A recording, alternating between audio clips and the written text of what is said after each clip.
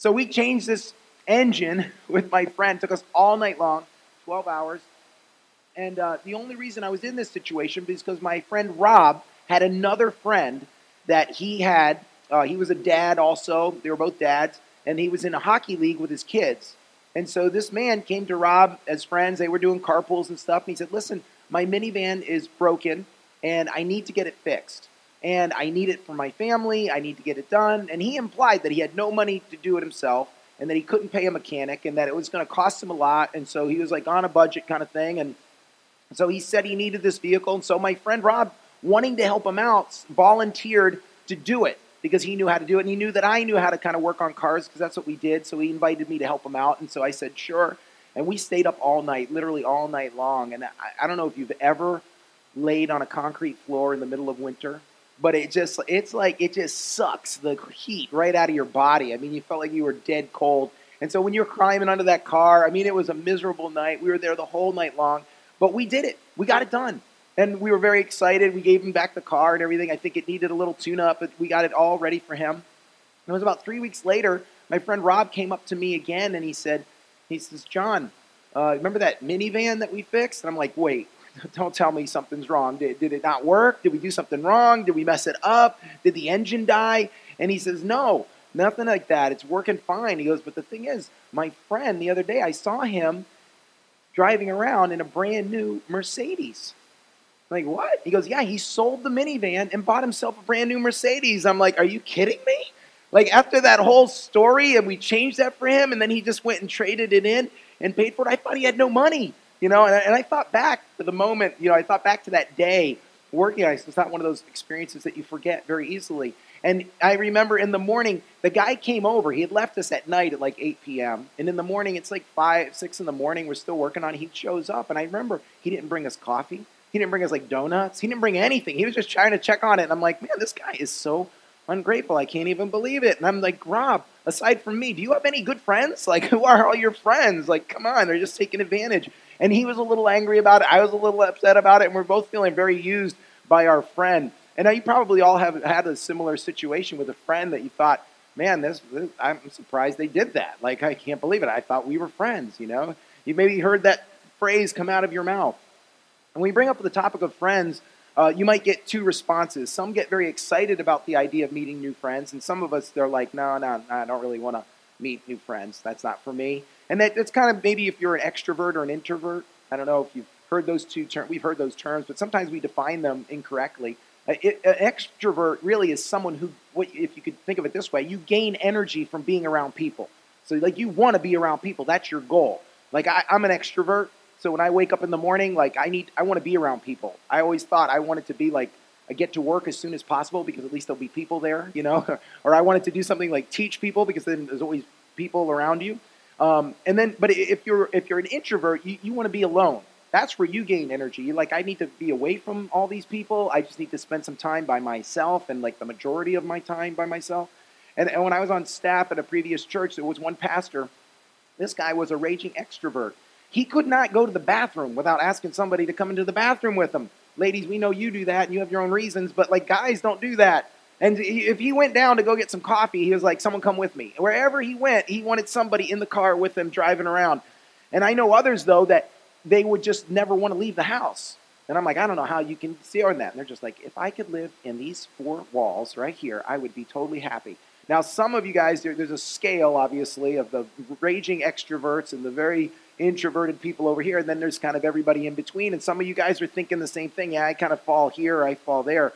And sometimes we misinterpret people. I know a friend that he's super quiet. Can't get the guy to talk. He's one of these people that they'll stand with you and you say, hey, how you doing? And they'll just be like, good. Like it takes 5 minutes. You've gotten so used to them, you have to be quiet for about 2 minutes before you get a response from them. You know those people? And I'm somebody who likes to keep the things moving, so I'm ready to steamroll over them if I'm not careful. And we think they're introverts, but that doesn't mean they're introvert because you're shy, because they'll hang out at the party, these people. I notice they'll go to every party, get there early and stay there. They'll be the last one to leave. I'm like, you like to be around people. You just don't like to talk a lot.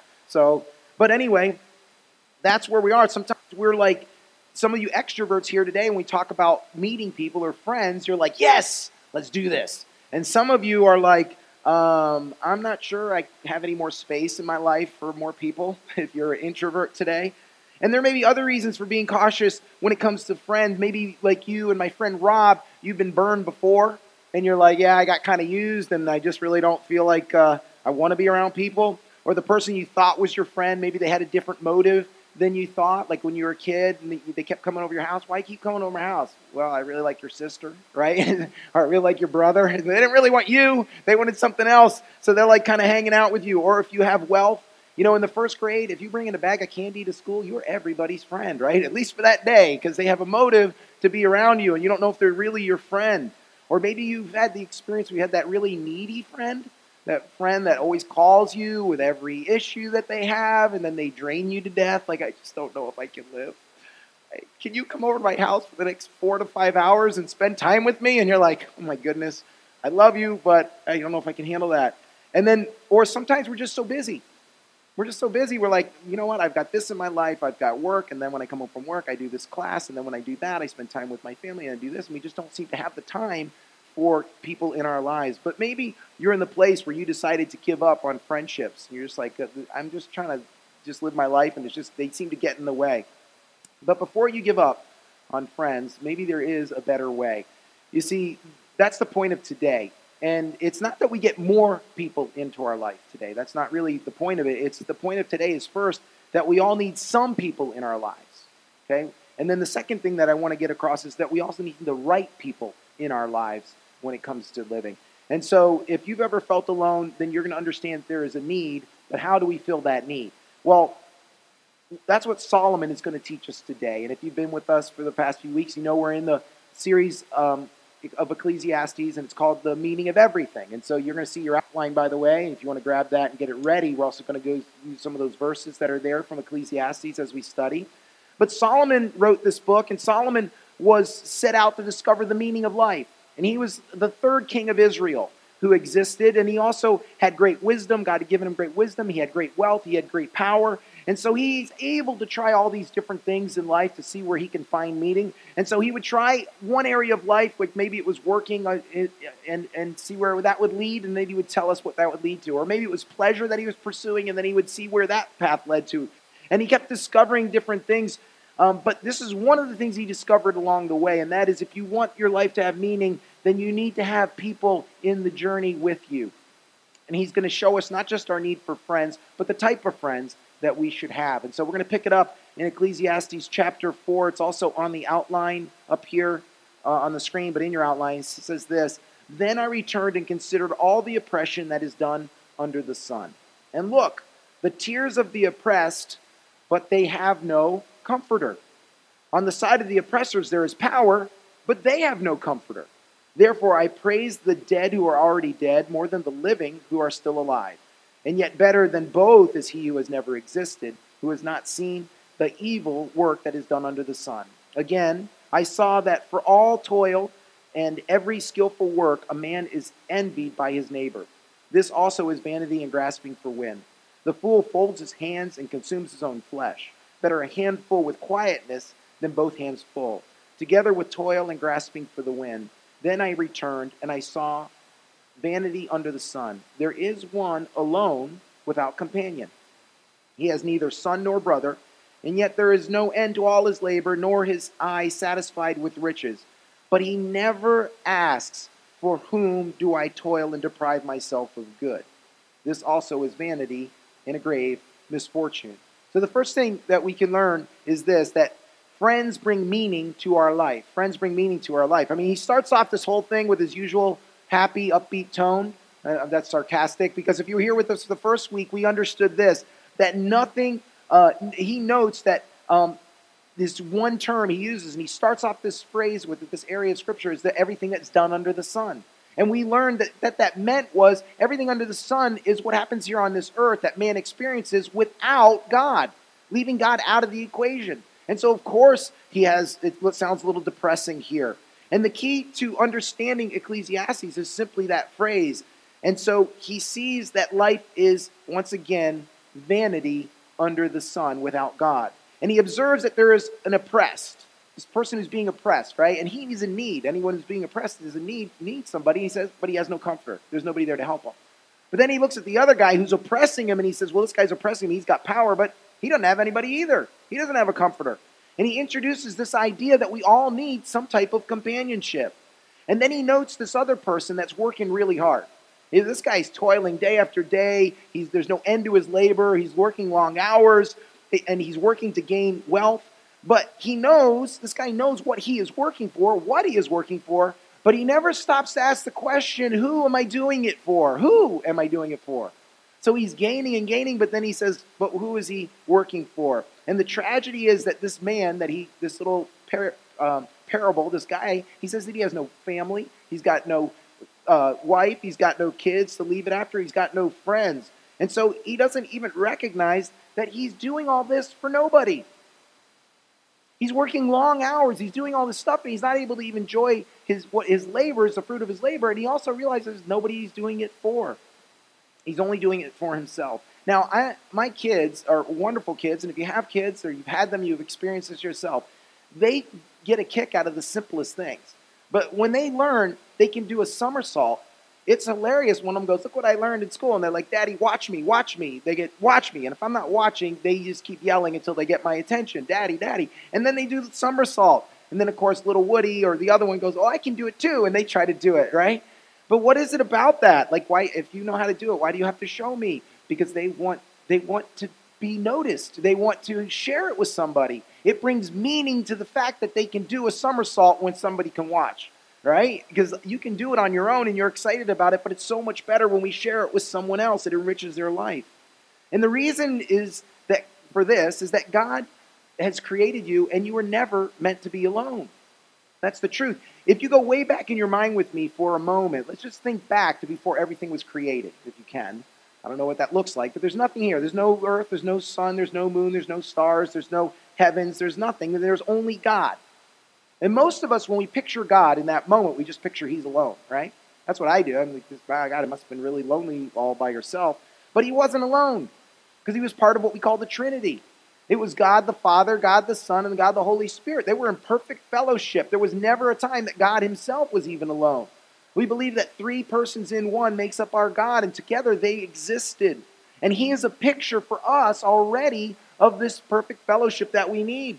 But then when God created us, he created you, think about this, simply because he wanted to. He didn't need us for companionship, but then he creates us because he wanted to. He already had companionship.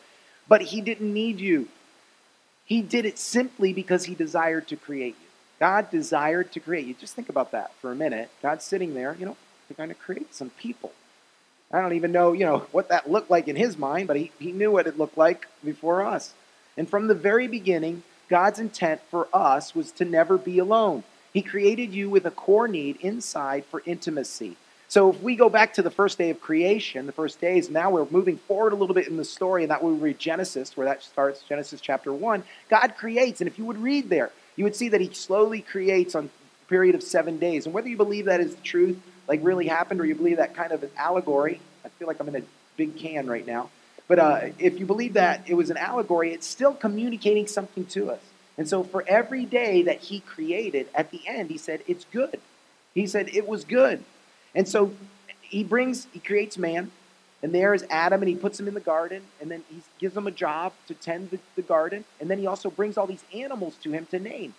And as he's naming these animals, he sees Mr. and Mrs. Elephant go by, and he sees Mr. and Mrs. Giraffe go by, and he sees Mr. and Mrs. Lion go by, and he's like, something's missing here, there's just me, where's my missus, And then he also noticed something, that none of them were suitable for him. It's like, well, maybe the ape looks like maybe, no, I don't know. He's like, this is not going to work out. None of this is going to work out, And this is the first time that God says, he says it's good all this time, and this is the first time God says something that's not good, and he says this, it is not good for man to be alone. First time. And so God's intent was never for us to be alone. Now, he created that so we would know that. Maybe he created him so you would know it, even though he had fellowship with God, because he's created with you two intimate needs. One, to be intimate with your creator, God.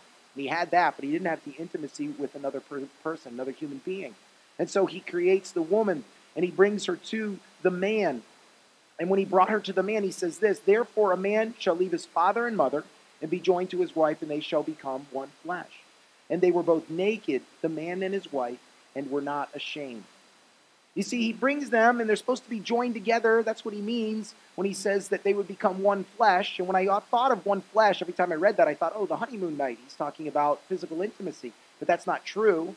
It's not entirely true. God's joining us on a different level, and we don't have time for that. That's another message entirely.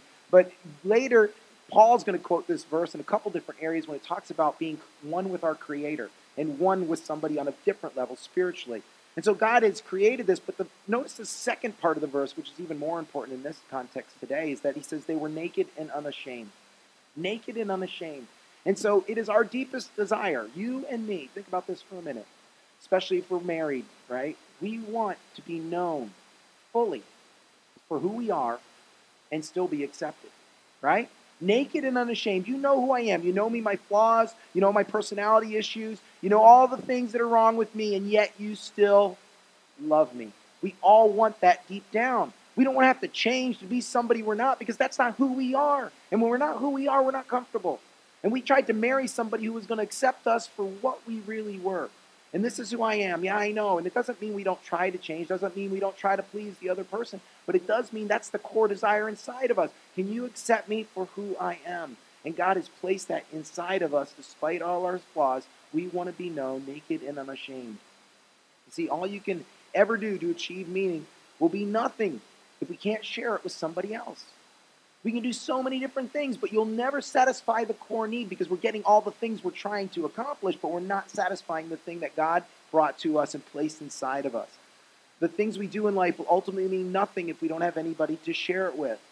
Other people, relationships are what bring significance to the life that we have. And so Solomon's going to continue now, and he writes this: two are better than one because they have a good reward for their labor.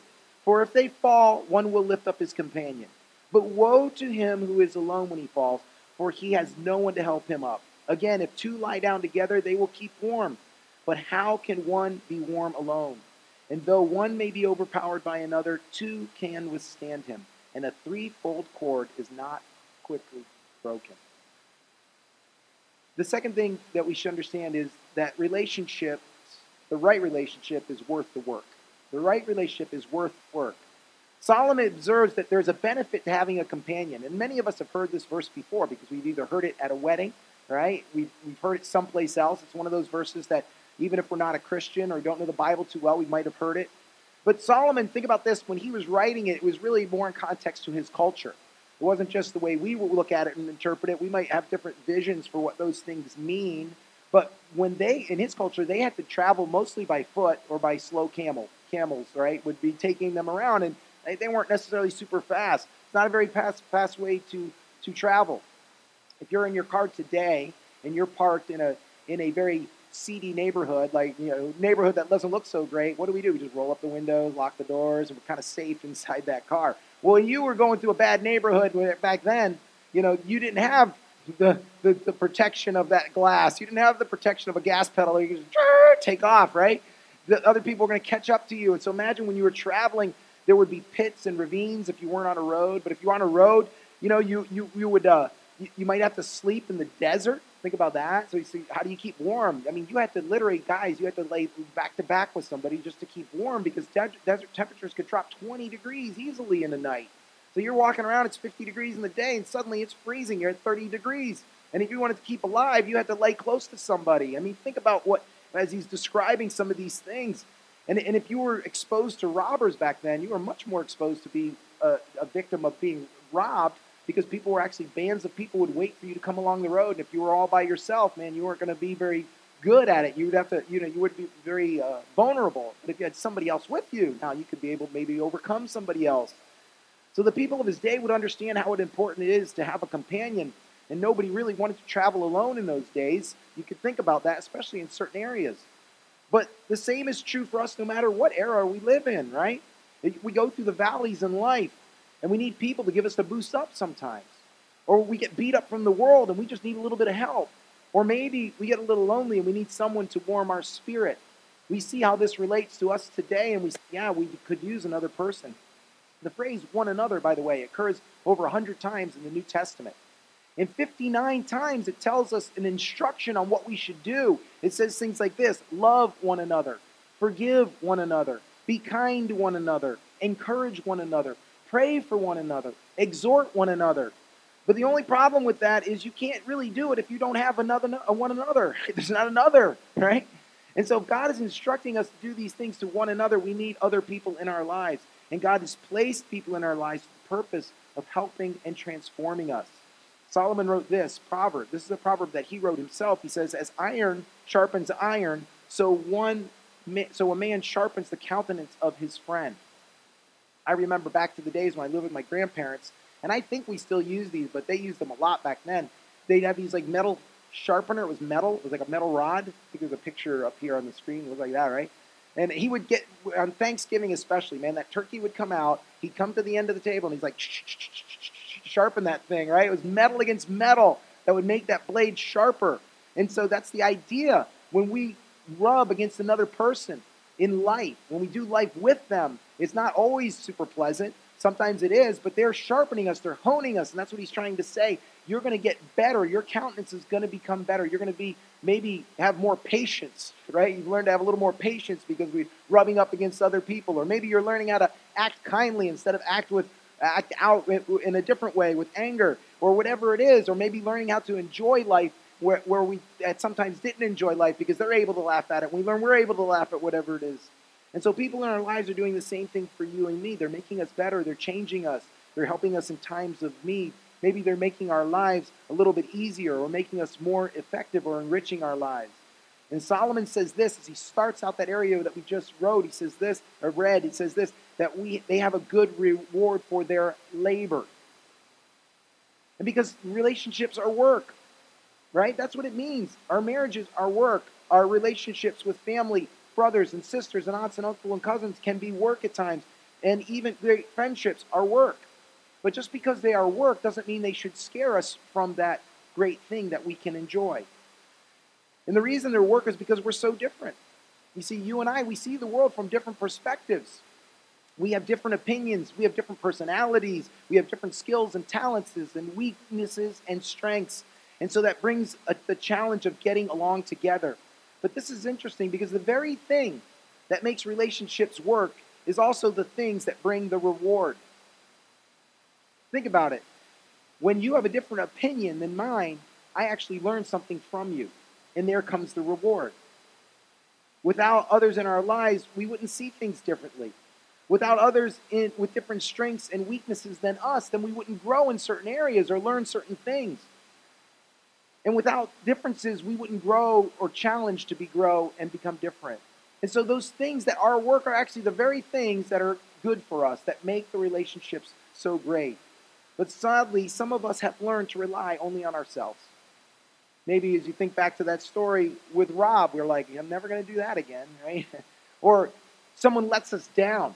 They were supposed to love us. They were supposed to care for us, but they didn't come through when we needed them. And so we learned something.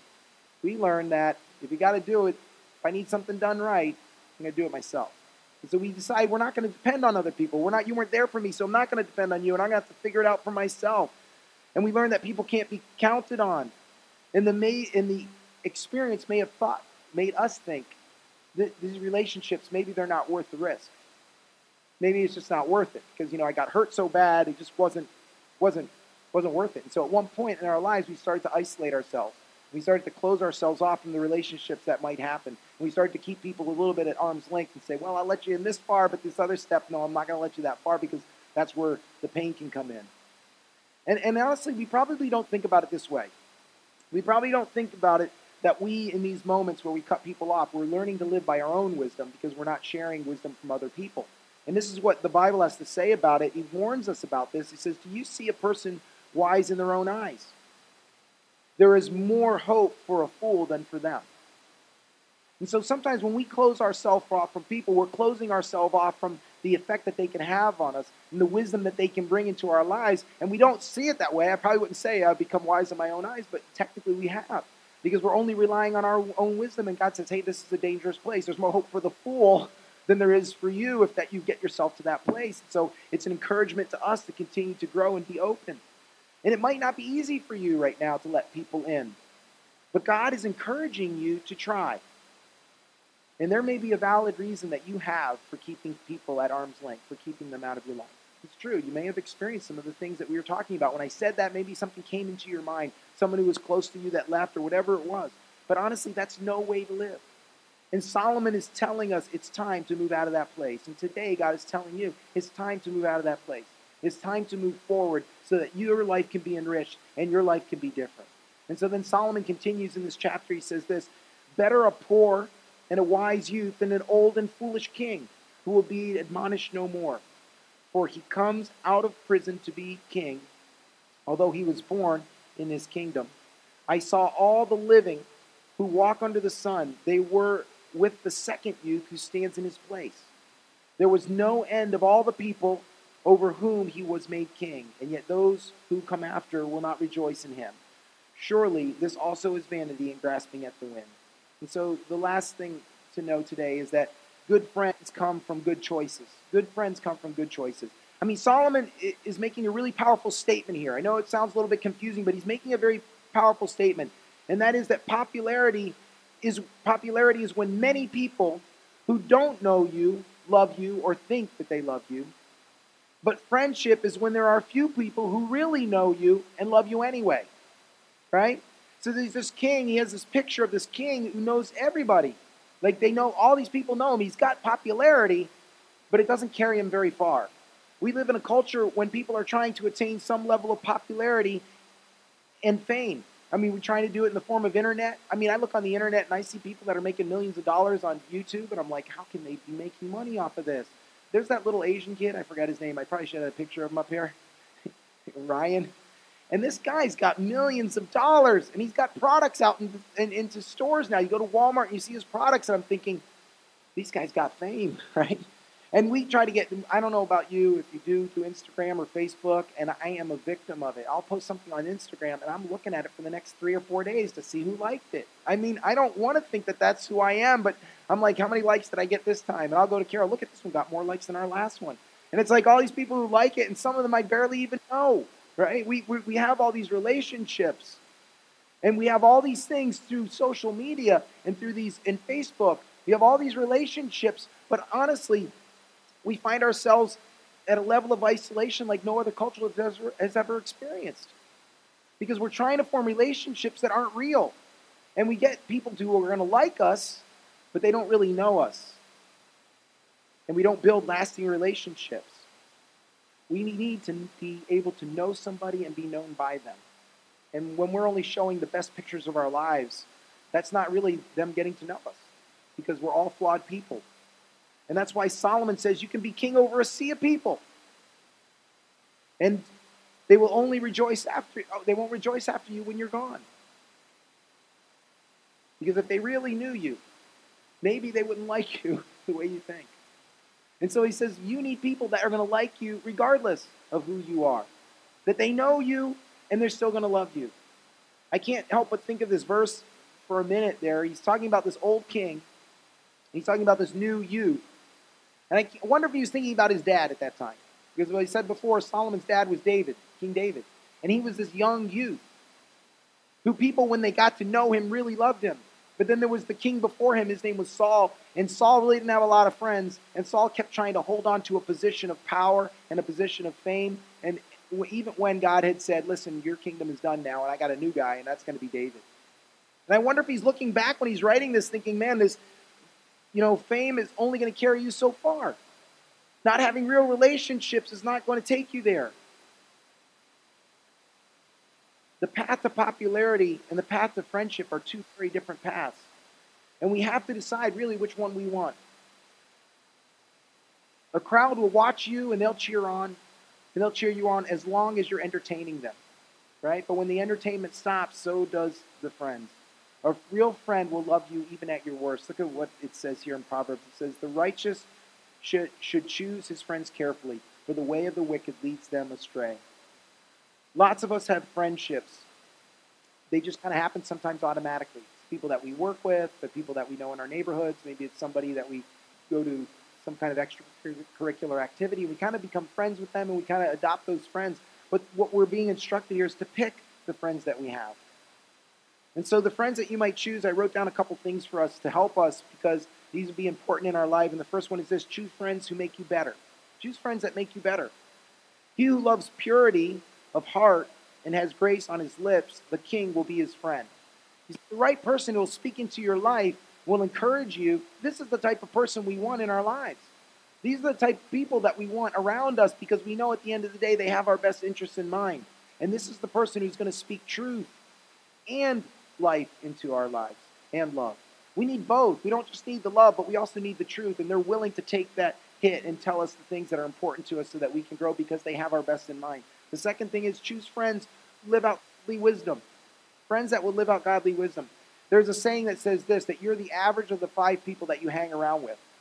I don't know if that's true, but I know that it's partially true because I tend to rub off. What rubs off from them rubs off onto me. And so we become the average of those people.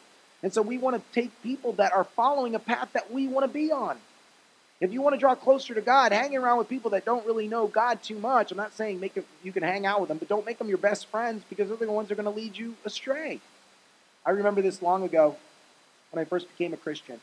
My friends and I, we would go out and drink. And so we would go to the bars, and every night we would drink, whatever it is that we went out. And I went to the bar one night and I said, hey, I'm not going to drink tonight. And they're like, okay. And so I'm like, why not? I'm like, well, I just feel like I don't want to drink, and I'm trying to like lay off on it a little bit, And so then I went to the bathroom, and when I came back out, the tonic water that I had now had vodka in it. They weren't going to lead me. They weren't going to allow me to go the path that I wanted to. They were going to end up in the path that they had no matter what. And it's just, that's what's going to happen with those people. So we want to be on a path that are going to lead us to the place that we want to be, that are doing and making decisions that we want, that have the type of life that we desire. Those are the ones we say, man, this is the person that I'd like to be known for. This is the person that I'd like to grow with. And then the last thing is this, to choose the friend who will never leave you. The Bible says this, one who has unreliable friends soon comes to ruin, but there is a friend who sticks closer than a brother. And Jesus is that friend that they're referring to. In the area of Scripture that we read, the middle of the verse in Ecclesiastes chapter 4, it says that a twofold cord is not easily broken. 2 strands are not easily broken. But the threefold cord, that's going to give you more strength, right? And that third cord is God. When we include God in the relationship, when we include God as the person that is enwrapping all of us, then we are going to be stronger because of it. Some of us think that what we do is what makes us lovable, right? We think that, well, if I perform right, if I please my wife and I do all these things, that's going to make me lovable. If I always am nice to my kids and give them candy, then that's going to make me lovable. But that's not what makes us lovable. And the same thing happens with our relationship with God. We think the same thing. And it happens to all of us. It happens to me because there are times where I'm doing stuff and then I go, you know what, God's not happy with me now. God doesn't love me because I shouldn't have done this or I shouldn't have done that. And we have this performance-based idea of what it means for God to love us, that that's what gives us value and how good you can be or what you can accomplish or how much wealth you've made or what position of power you have or how much fame or friends that you do have is going to tell people whether you're worth liking or not. But that's not the economy of God. The economy of God is that He loves you not because of what you can do, but because of who you are. Because He created you and He loves you. Man, I look at my kids and they can do so many things that get me upset. But I love them so much no matter what they do. And I can't help it. I tell this to all the dads, especially when you get a little girl, man. God just flips a switch inside of you. I don't even know how it happens. You see that child and boom, you can't help but love them. You'll never love any other child the way you love your own children. And I don't know why that is. I guess it's because it's yours somehow, even though they're God's. And it's the same thing with God. He created you because He loves you. He wanted to be around you. And that's what gives you value because you're His, not because of what you do. Listen, if we go seeking after friendships, if we go seeking after God based on who we are, what we can do, you'll always end up with the wrong relationship or the wrong idea of what that relationship is all about. So maybe for today, you're thinking, man, I've been trying to perform. I've been thinking that God's love is based on how good I am. Well, that's what the gospel is all about.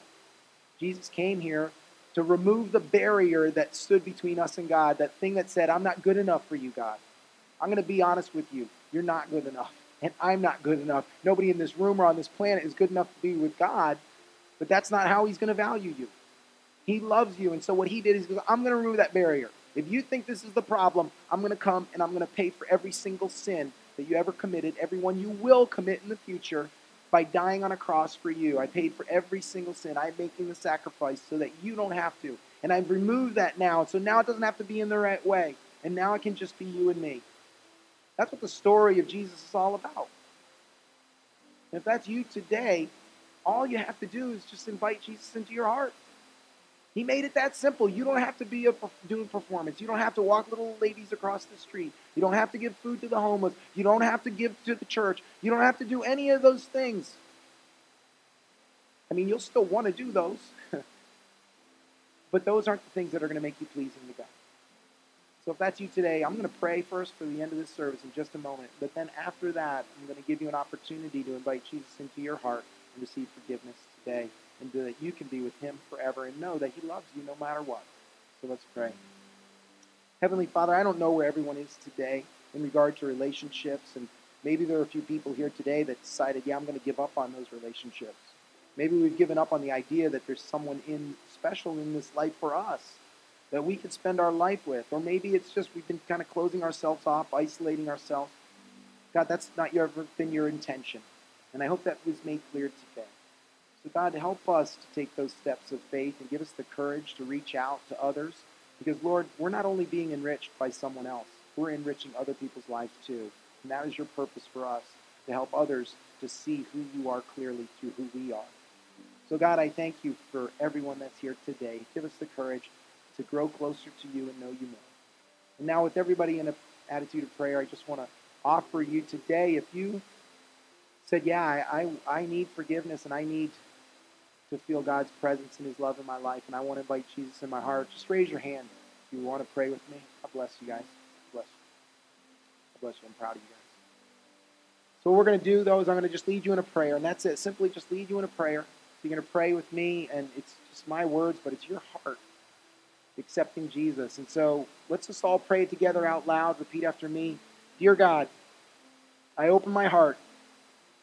I invite you inside to be my God, my Savior, my friend. Forgive me of my sins. Wash me clean.